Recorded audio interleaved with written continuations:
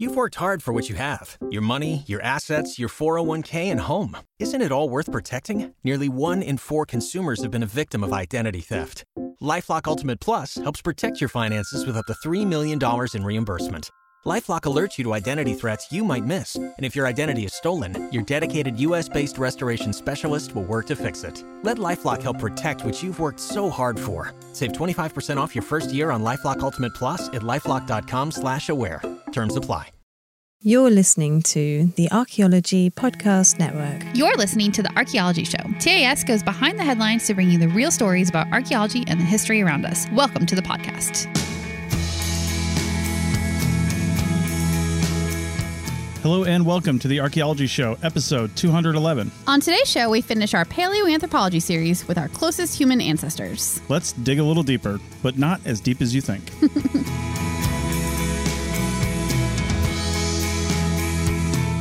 Hey everybody, how's it going this week? By everybody, I mean you. Yeah, I'm like, who are you talking to? It's just me over here.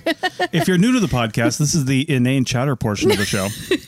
the part where we talk about where we're at and what we're doing and what the weather's like. Yeah, we're not going to do that too much because we got kind of a big show, but we do. Yeah, we get comments like that on iTunes. I really appreciate the people who take the time out of their day to go to Apple and say, this podcast would be better if it wasn't for you guys. I know. I'm like, that is so fair. Just go find another podcast to listen to then, I guess.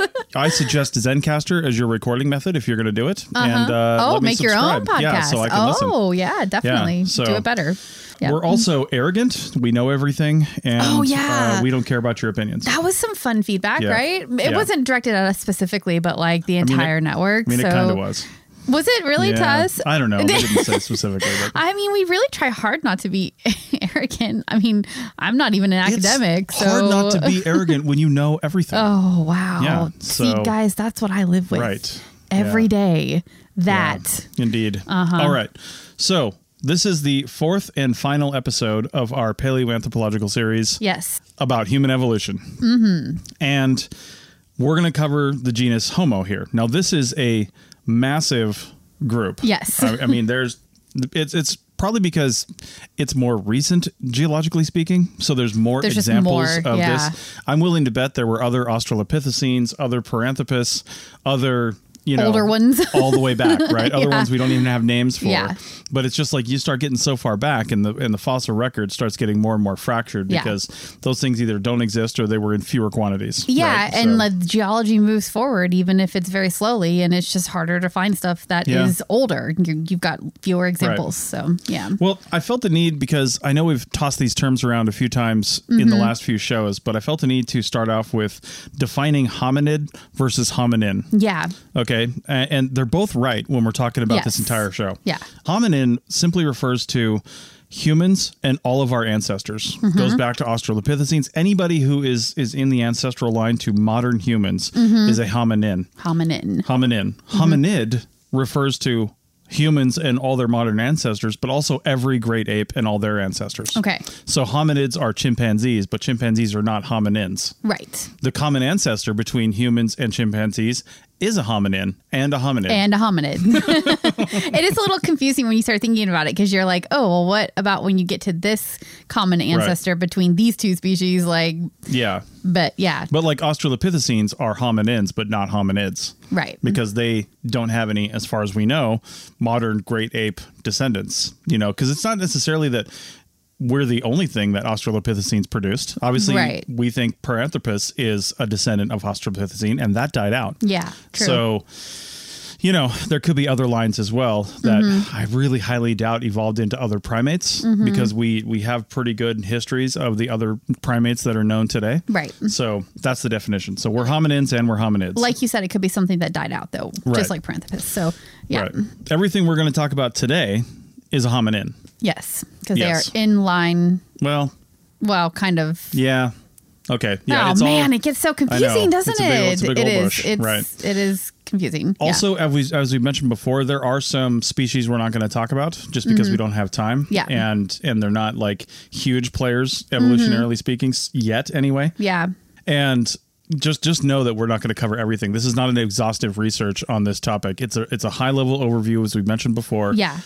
regarding the genus Homo. We're doing our best here for sure to cover as much as we can, but the Homo is just a gigantic category, and we're going to cover 6 different examples from oldest to newest, the next 3 segments, but there is more, and there's lots of debates, and we'll touch on some of them about which goes in which category and which should be split off to their own category and all that kind of stuff too. This is an evolving field that...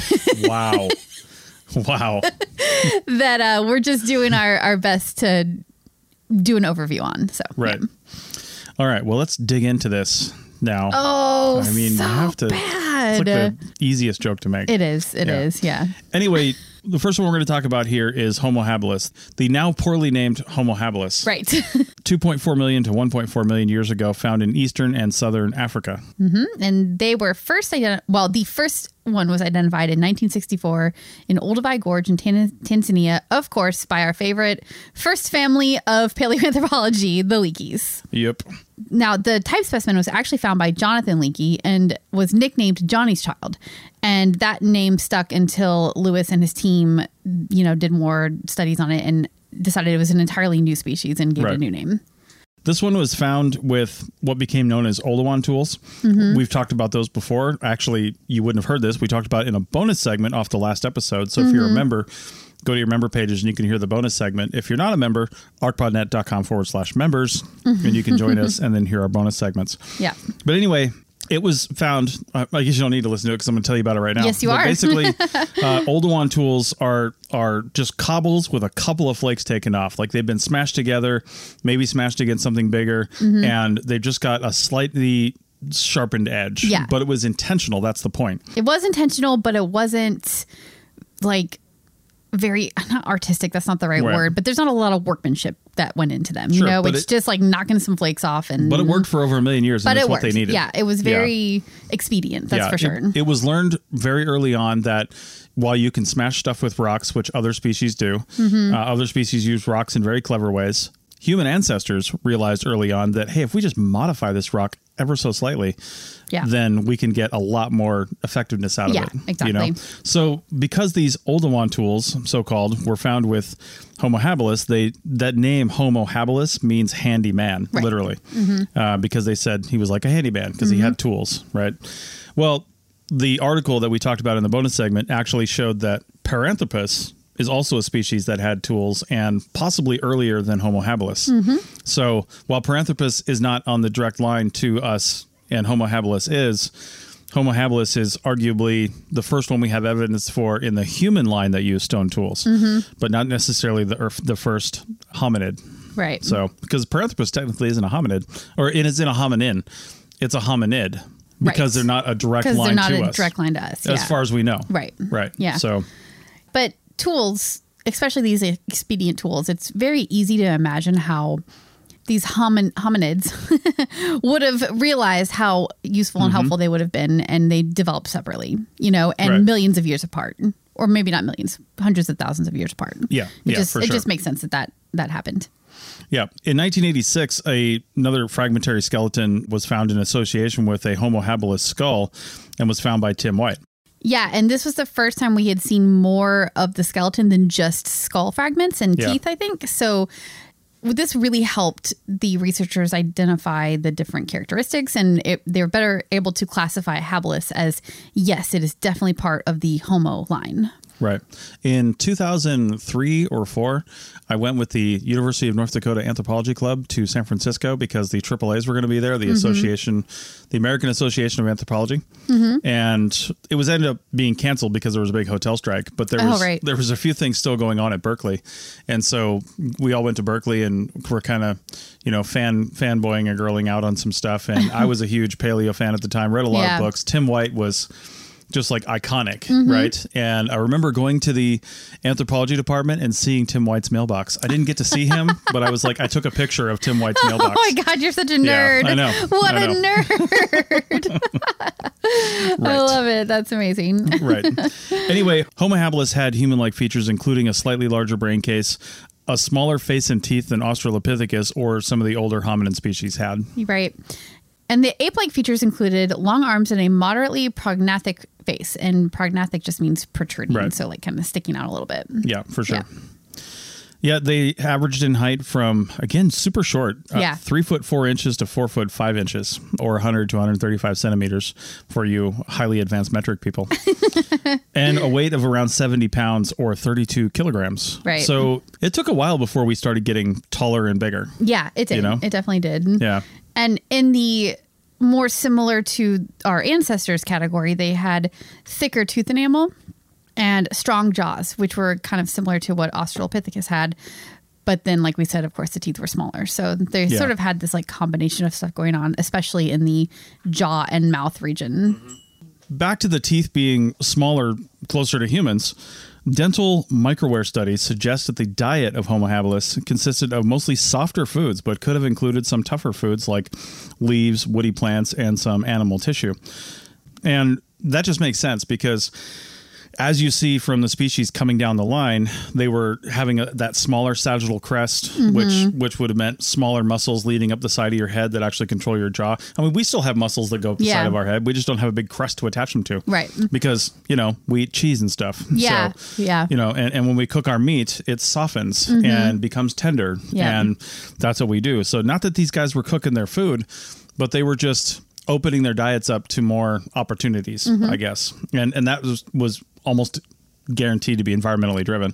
It's just like the food they had available to them, and that's what they were doing. So they're people who were able to eat those foods were more successful reproductively. Yeah, definitely. That's why it keeps going.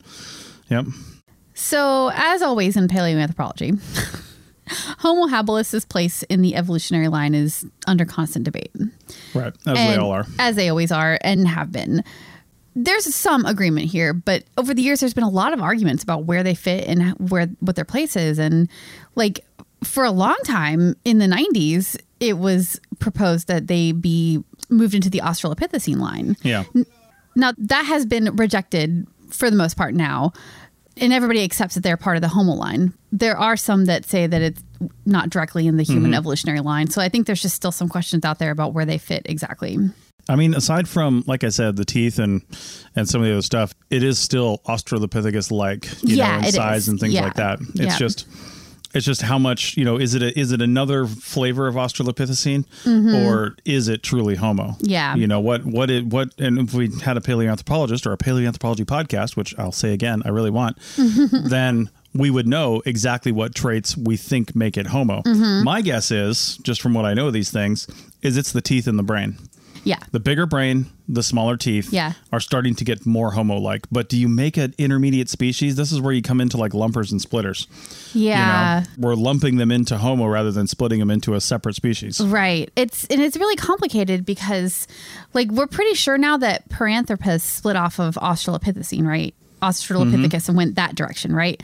So it's possible that Homo habilis is another one that split off of Australopithecus and isn't actually in our direct line. Right. But without any other species stepping up and taking that intermediate spot right now, we just don't really know. And we don't have good evidence one way or another. Right. I think we clearly do share a common ancestor somewhere. It's just like, where is that ancestor at? Right. I guess, where is that split at? And the most interesting thing about this whole debate is that there is more recent evidence from the 2000s that indicate Homo habilis and Homo erectus, which is the one we'll talk about in segment 2, that they might have overlapped for a little while. And when you have two species overlapping, it challenges the idea that one directly evolved into the other. When they cohabitate or coexist at the same time, it makes you think that you're talking about different evolutionary lines to cause that to happen. Right. Not necessarily, but it kind of makes you think that way. Speaking of cohabitating. Wait, were we? Kind of. At least coexisting. Yeah. Homo rudolfensis is the next one we're going to talk about here in the last few minutes of this segment. They lived relatively short evolutionarily. Now, of course, this is because that's the evidence that we have. Right. So it could be a lot longer. Yeah. And we only have one fossil, which is why this is really just a quick not even a thing. Discussion. Yeah. Yeah. So they lived from 1.9 million to 1.8 million years ago. And literally 100,000 years because that's the layer they were found in. Exactly. Yeah. And they were in Eastern Africa, Northern Kenya, and possibly Northern Tanzania and Malawi. And I think they're only expanding it to that broad because probably for geographic reasons and where they might have been based on where they were found, you know? Yeah, and even though there was only one fossil found, one piece of this thing, it took them a while to actually name this as a new species. Yeah. It was discovered in 1972, but not named as a new species until 1986. And the reason it's called Rudolfensis, it was found at Kubifora in the Lake Turkana Basin of Kenya, and Lake Turkana was formerly called Lake Rudolph. Right. Right. So Kubifora, there's a Kubifora Field School every year run by Meave Leakey. Yeah. It's a big Richard site, Leakey's right? daughter. Yeah. And it's a massive, just like wealth of information. They're pulling stuff out of there all the time. Yeah. So they originally thought it was Homo habilis, but it has a larger brain case, a longer face, and larger molars and premolars, so they kind of pulled it out of the Homo habilis line. Right. Because the Homo habilis has smaller of all those things. Yeah, they were just like, this is different. This is too different. We need to put this into its own separate category. Yeah. And that was done by VP Alexiv, who was part of Richard Leakey's team. He gave it a completely new name, which was originally Pithecanthropus Rudolfensis. And the reason I brought this up is because I think it's really interesting to see how the names have changed over the years too. So Pithecanthropus is something you might see in older texts. And that's one of the ones that was sort of sucked into Homo at some point, and anything Pithecanthropus became Homo, because there's so many different, like, while we were still figuring out paleoanthropology and what was what and where it fits and where it goes and whatever, it just all these different names popped up, and at some point it all got, like you said, lumped. And lumped in a good way, I think, because we recognized they were all the same thing or part of the same group. And of course, one of the reasons why all this keeps changing and evolving is because nature hasn't provided us with a definition of these species. We have. Yeah. Like scientists have said, we are going to define these species based on this metric, but we've changed how we define species recently. Not recently, but like through time. Yeah, it's constantly changing. Yeah, there's the biological definition, which is often just simply related to can they produce viable offspring. But then there's many other definitions of species and how you actually separate these things out and what that actually means. And the more that we, I guess, learn about these things and the more subtle differences that we can come up with, the more we can decide, this really is a new species, or it was, something that we can lump in and, the genus, actually, they can put it in the genus and then make a new species out of it or keep in the same one. So. Right. And Rudolfensis is such a great example of that, because the debate about it originally was the brain case size. It's 750 cubic centimeters, and that is outside the largest size of Homo habilis brain case sizes. Sorry, that was a very confusing way to put that. But basically, their head space is a lot bigger than any other example of Homo habilis. So it was like, okay, this is just too big and too different. And we're now making this brain case cutoff point less than the 750 that guy was coming in at. And so that's how that break happened. All right. Well, with so few fossils, the debate's going to continue until we find more. And that's really the case with a lot of different things. It will, yeah. So, all right. Well, that was a long segment. We're going to end that, come back on the other side and talk about Homo erectus. Hey, podcast fans. I've got to talk to you about drinking water. As an archaeologist, I've been on surveys where we had to drink 3 to 5 liters of water every day. That's 1.3 gallons, just to basically not die.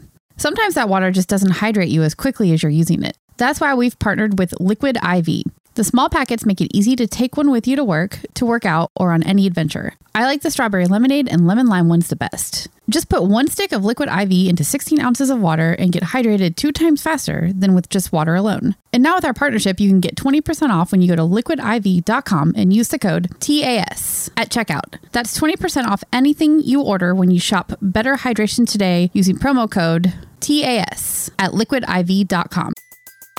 Everybody in your crew identifies as either Big Mac Burger, McNuggets, or McCrispy Sandwich. But you're the Filet-O-Fish Sandwich all day. That crispy fish, that savory tartar sauce, that melty cheese, that pillowy bun. Yeah, you get it. Every time. And if you love the Filet-O-Fish, right now you can catch 2 of the classics you love for just $6. Limited time only. Price and participation may vary. Cannot be combined with any other offer. Single item at regular price. Ba-da-ba-ba-ba. Welcome back to the Archaeology Show, episode 211. And this is our 4th series in our mini-series about paleoanthropology. 4th episode. 4th episode. You know, I was doing series, it the British episode, way. whatever. I was doing it the British way. I see. Okay, yeah, sure. So, anyway, that's not even the British way. That's completely wrong. Anyway. Everything you say is wrong. I know. So we're going to talk about now a species that was just like super had a lot of longevity in the human evolutionary line. And there's a lot of debate about what came off of this species, what it was, and just like a whole bunch of stuff. But yeah, there's like so much theory here. And honestly, we're not going to like dive too much into all of the theory stuff. Yeah. We'll just talk about the fossils and who they are and what they look like and where they lived. And right.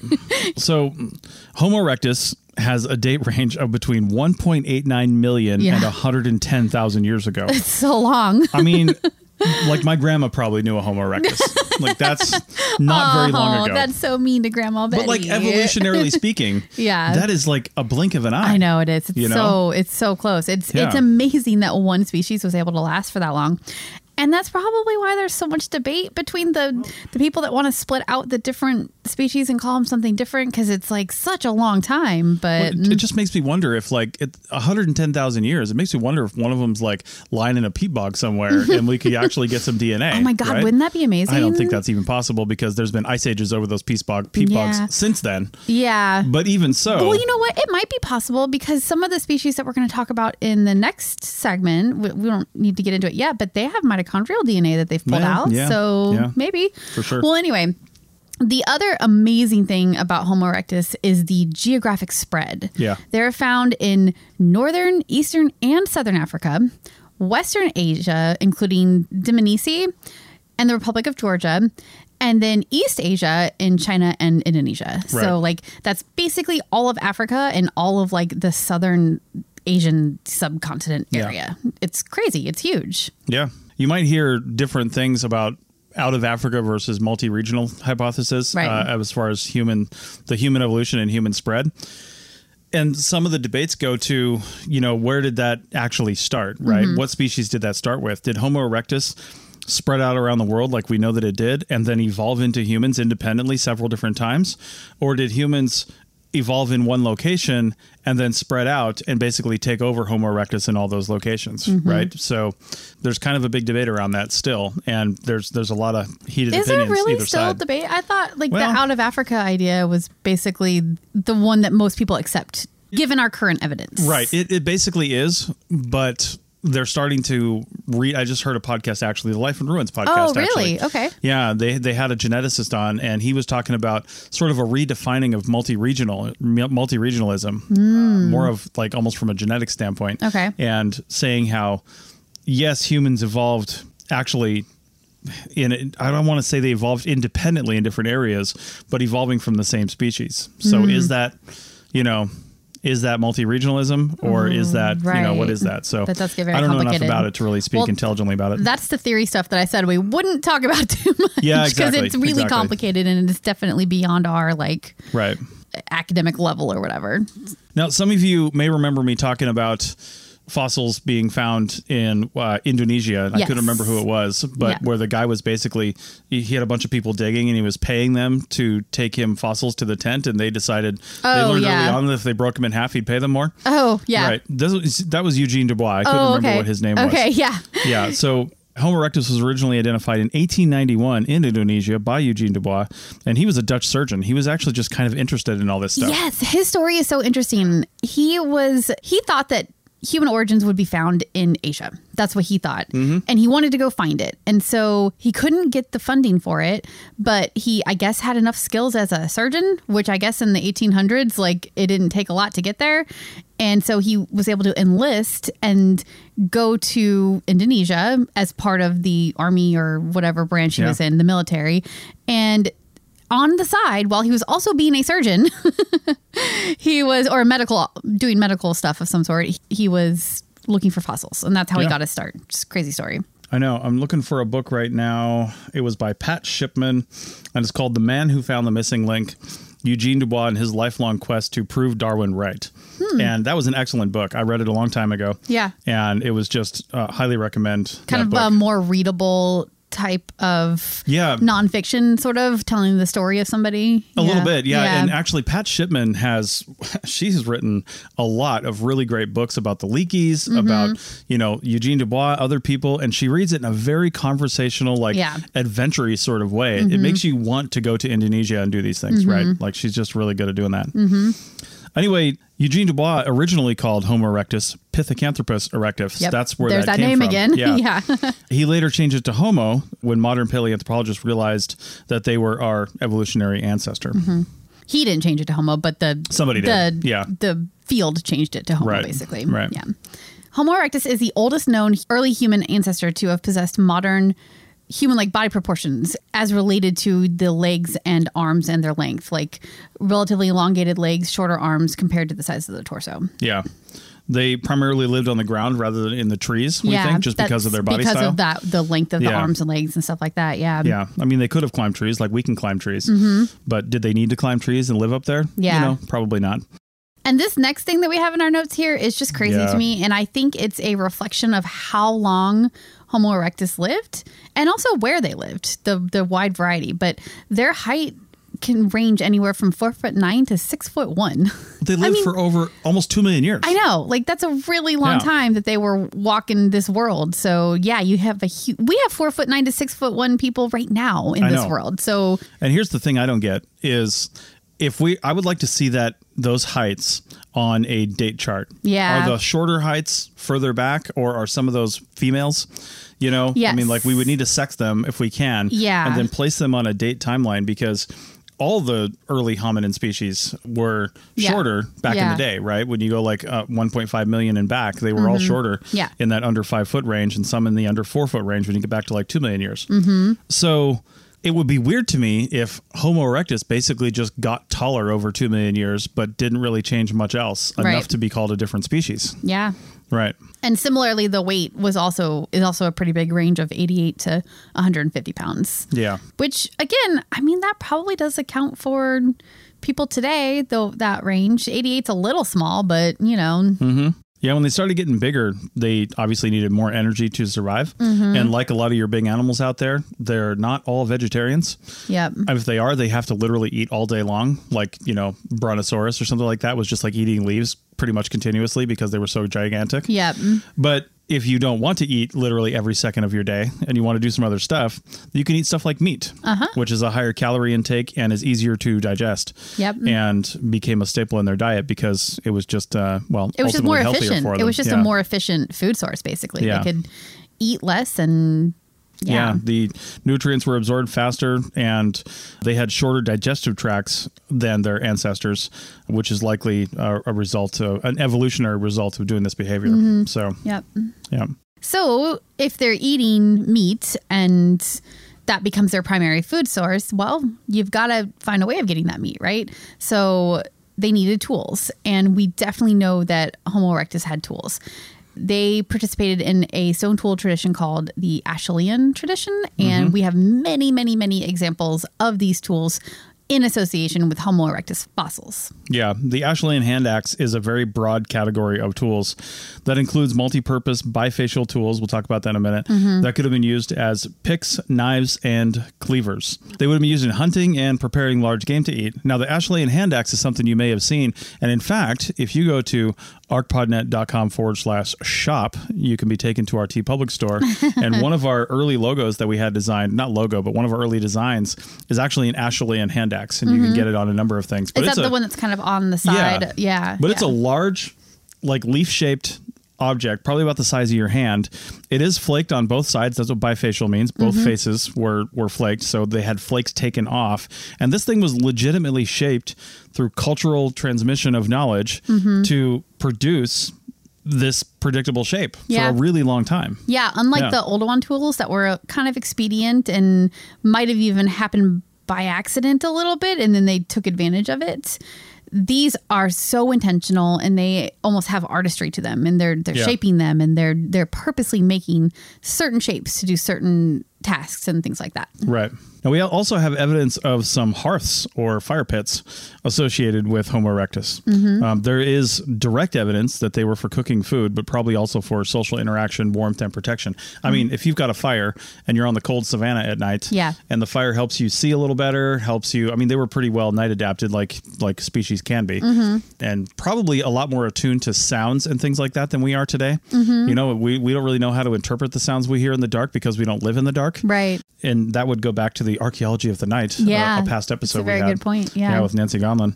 Anyway, there's a lot of things that we're just no longer adapted to do at night, whereas species that just lived outside their whole lives and didn't know what inside meant and didn't know what fire meant necessarily, they would still not have lost that. But fires are still pretty cozy. Yeah. You know, did you keep you warm? They lived on the savannah. It got cold at night. It would keep big animals away, potentially, scare them away. So it was probably, you know, a lot of reasons that they would huddle around a fire at night.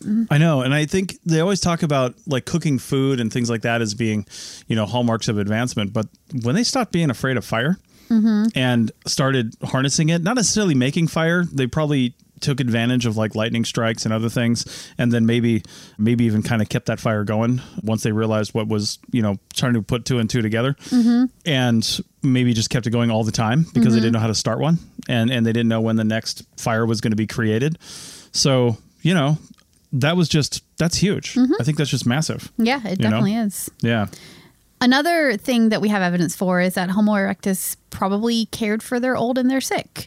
We don't have a lot of examples of this, but we have found a skull where the teeth were gone or mostly gone, and somebody in that situation like wouldn't be able to eat unless there was somebody helping them find and process foods to the point where they were able to like gum them. Yeah. You know, so that's one example of it.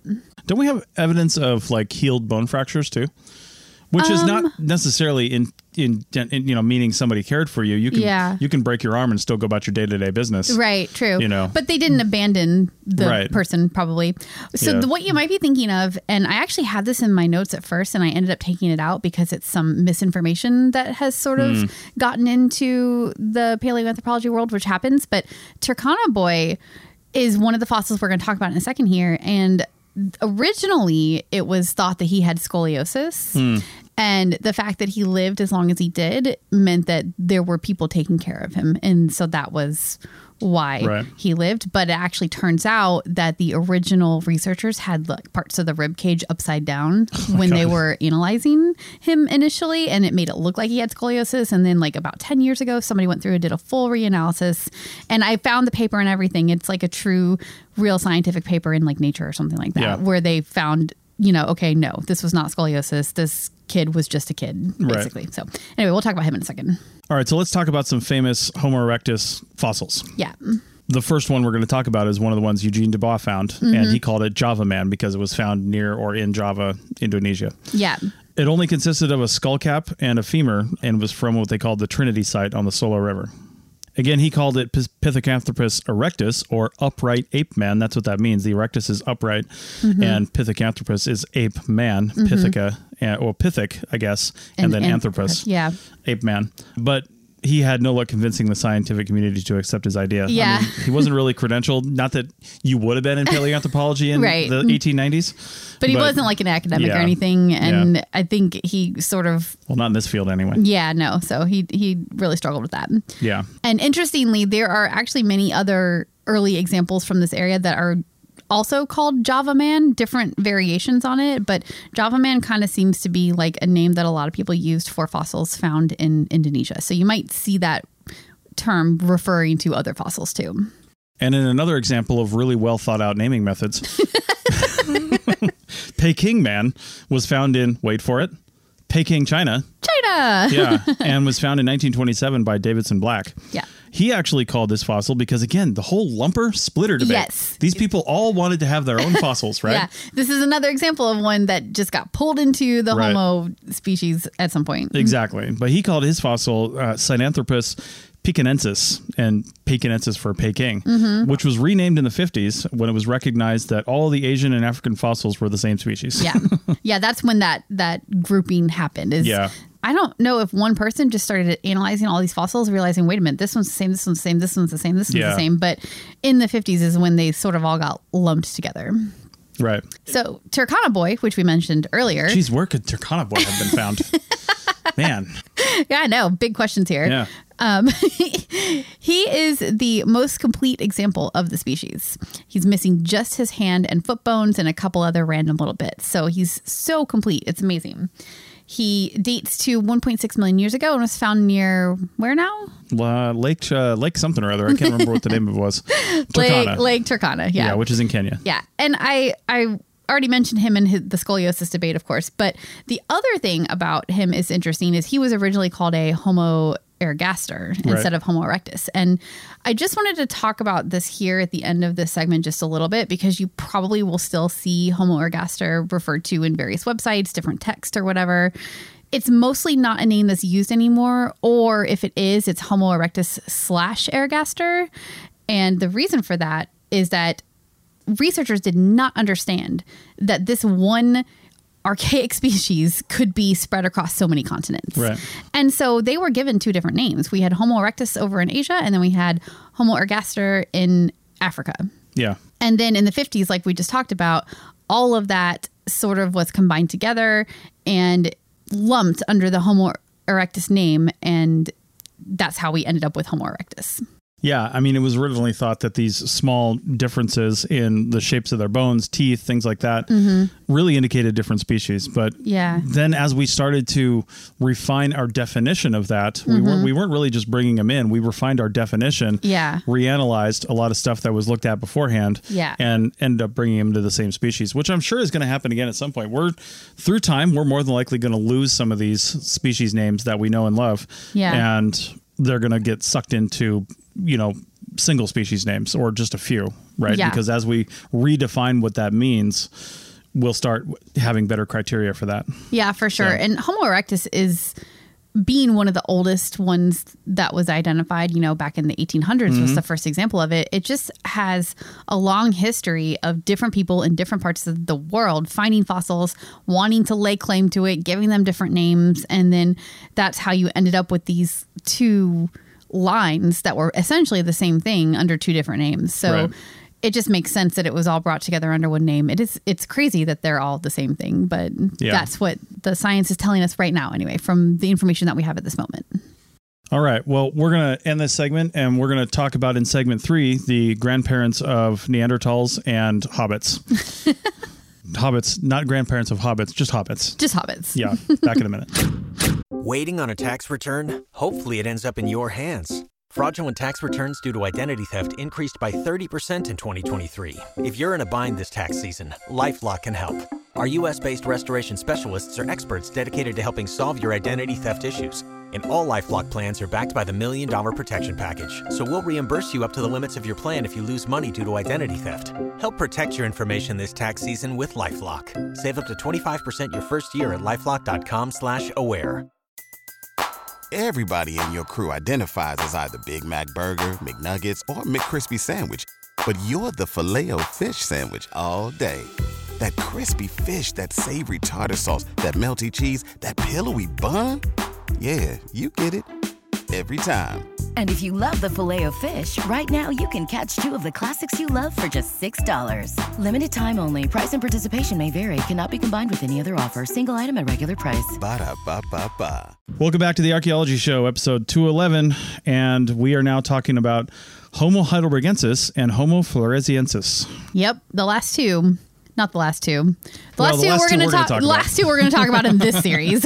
Yeah. You might be thinking this isn't where, our line ends, but that's because we have a whole other set of episodes about Neanderthals and Denisovans and that whole thing. So we'll link to those in our show notes. Yeah, for sure.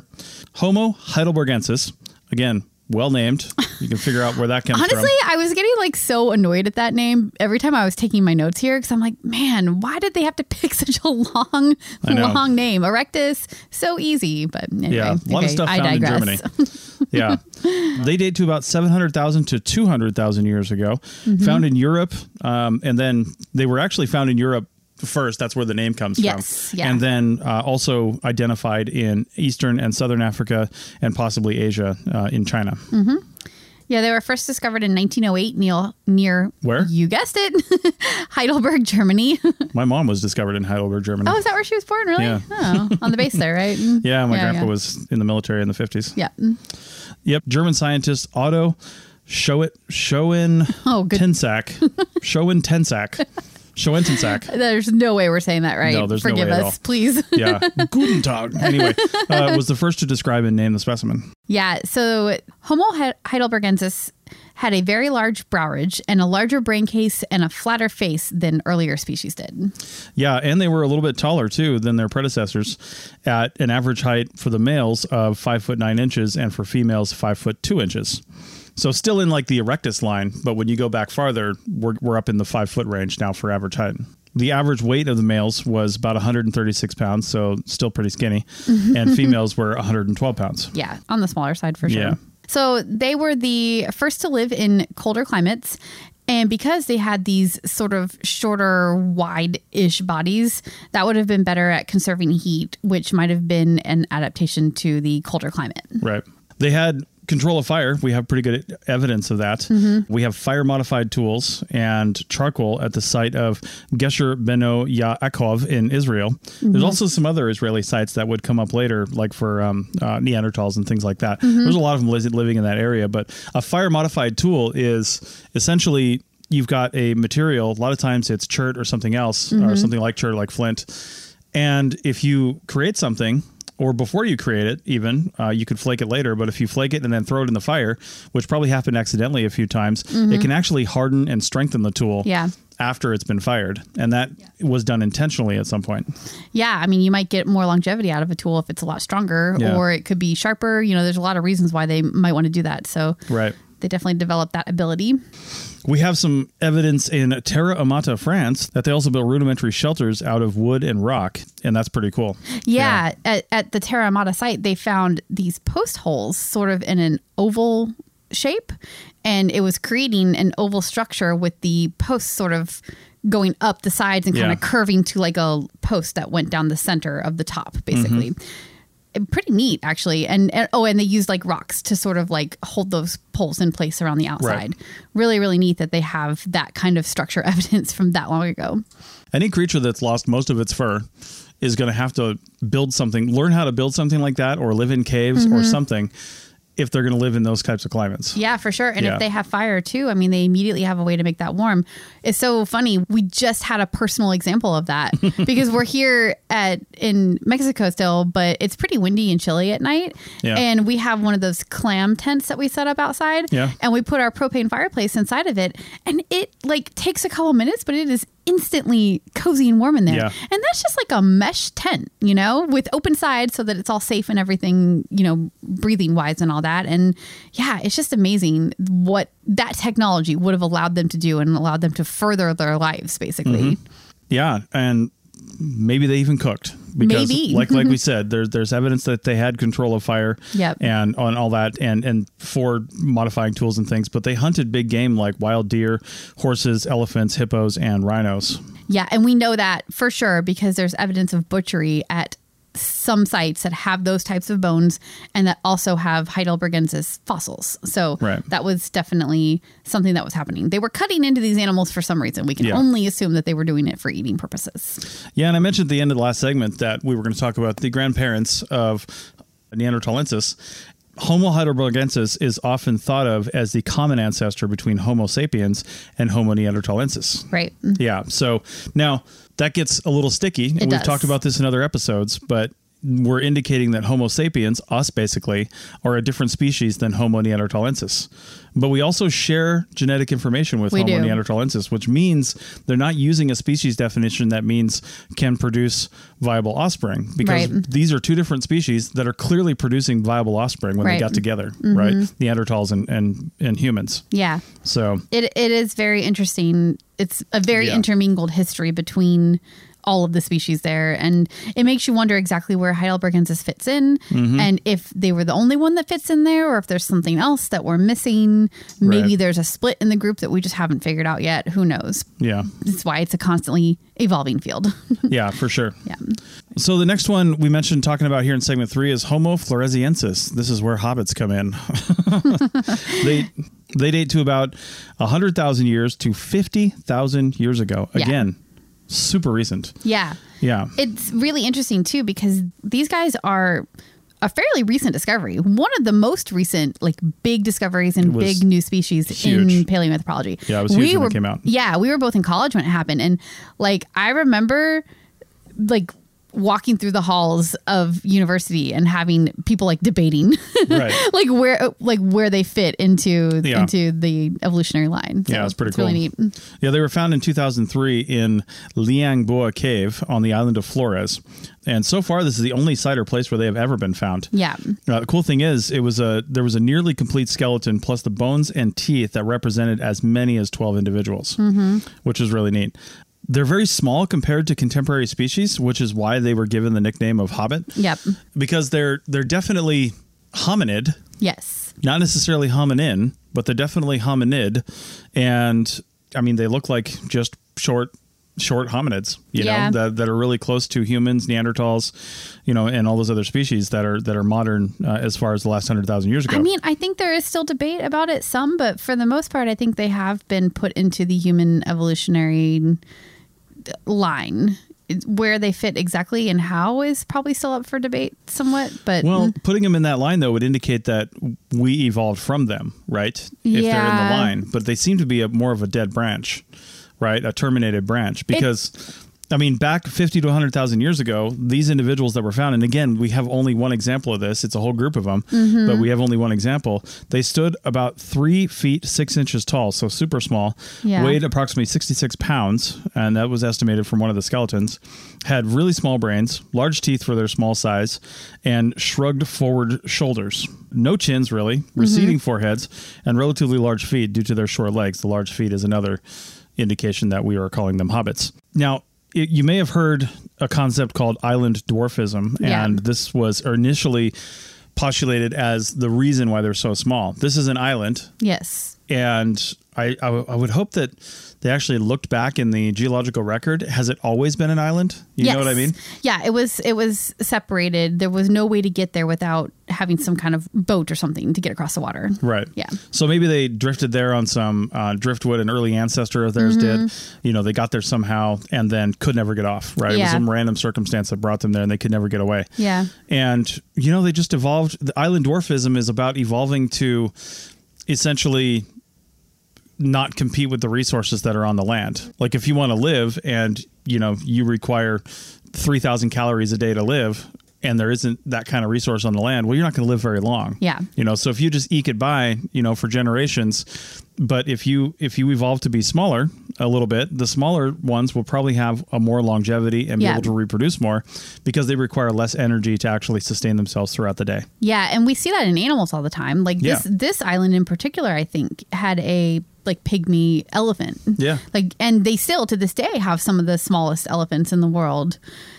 So it's a pattern that has been seen before on this island and in this area. Well, so it makes sense so here's the big question though, right?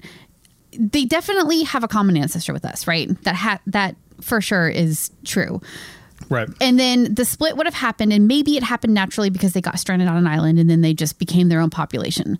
But if they went this way to this island and evolved from there, and then the rest of the Homo, you know, we got to Homo sapiens over here, does that make them a separate branch, or is it just a small offshoot, but still part of the Homo?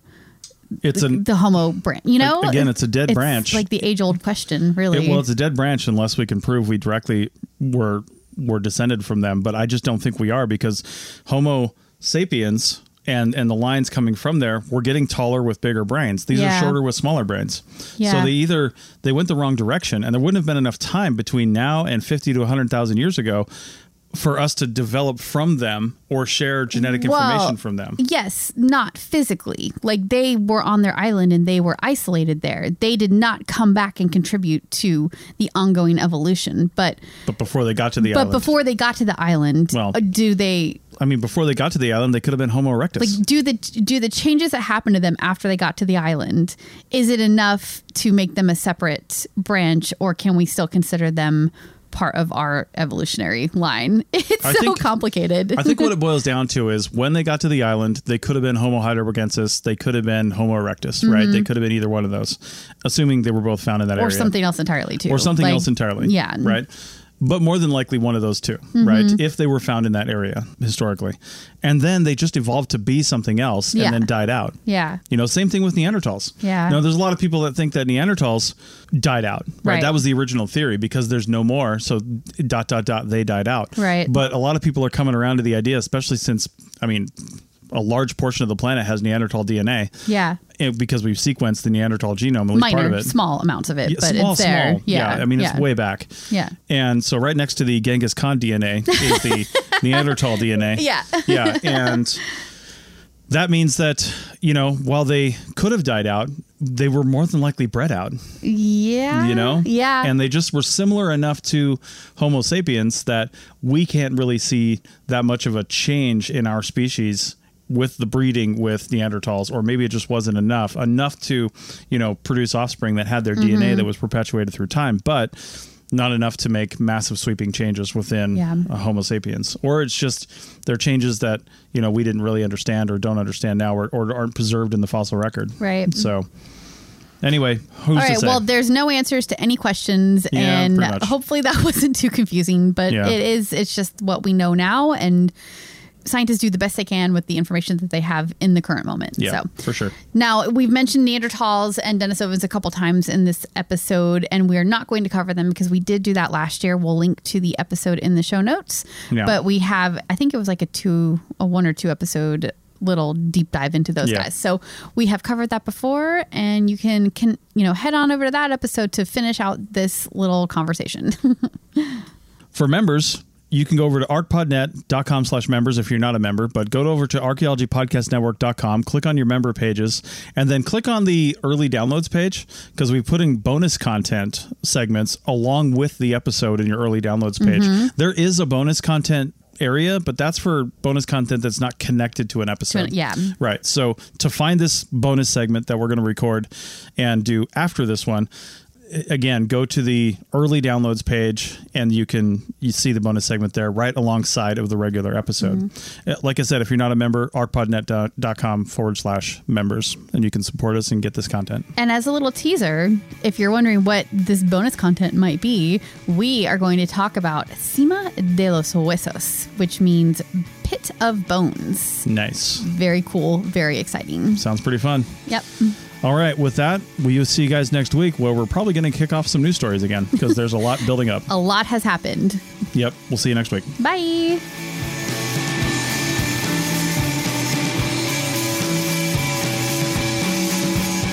Thanks for listening to The Archaeology Show. Feel free to comment and view the show notes on the website at www.arcpodnet.com. Find us on Facebook, Instagram, and Twitter at ArcPodNet. Music for this show is called I Wish You Would Look from the band Sea Hero. Again, thanks for listening, and have an awesome day.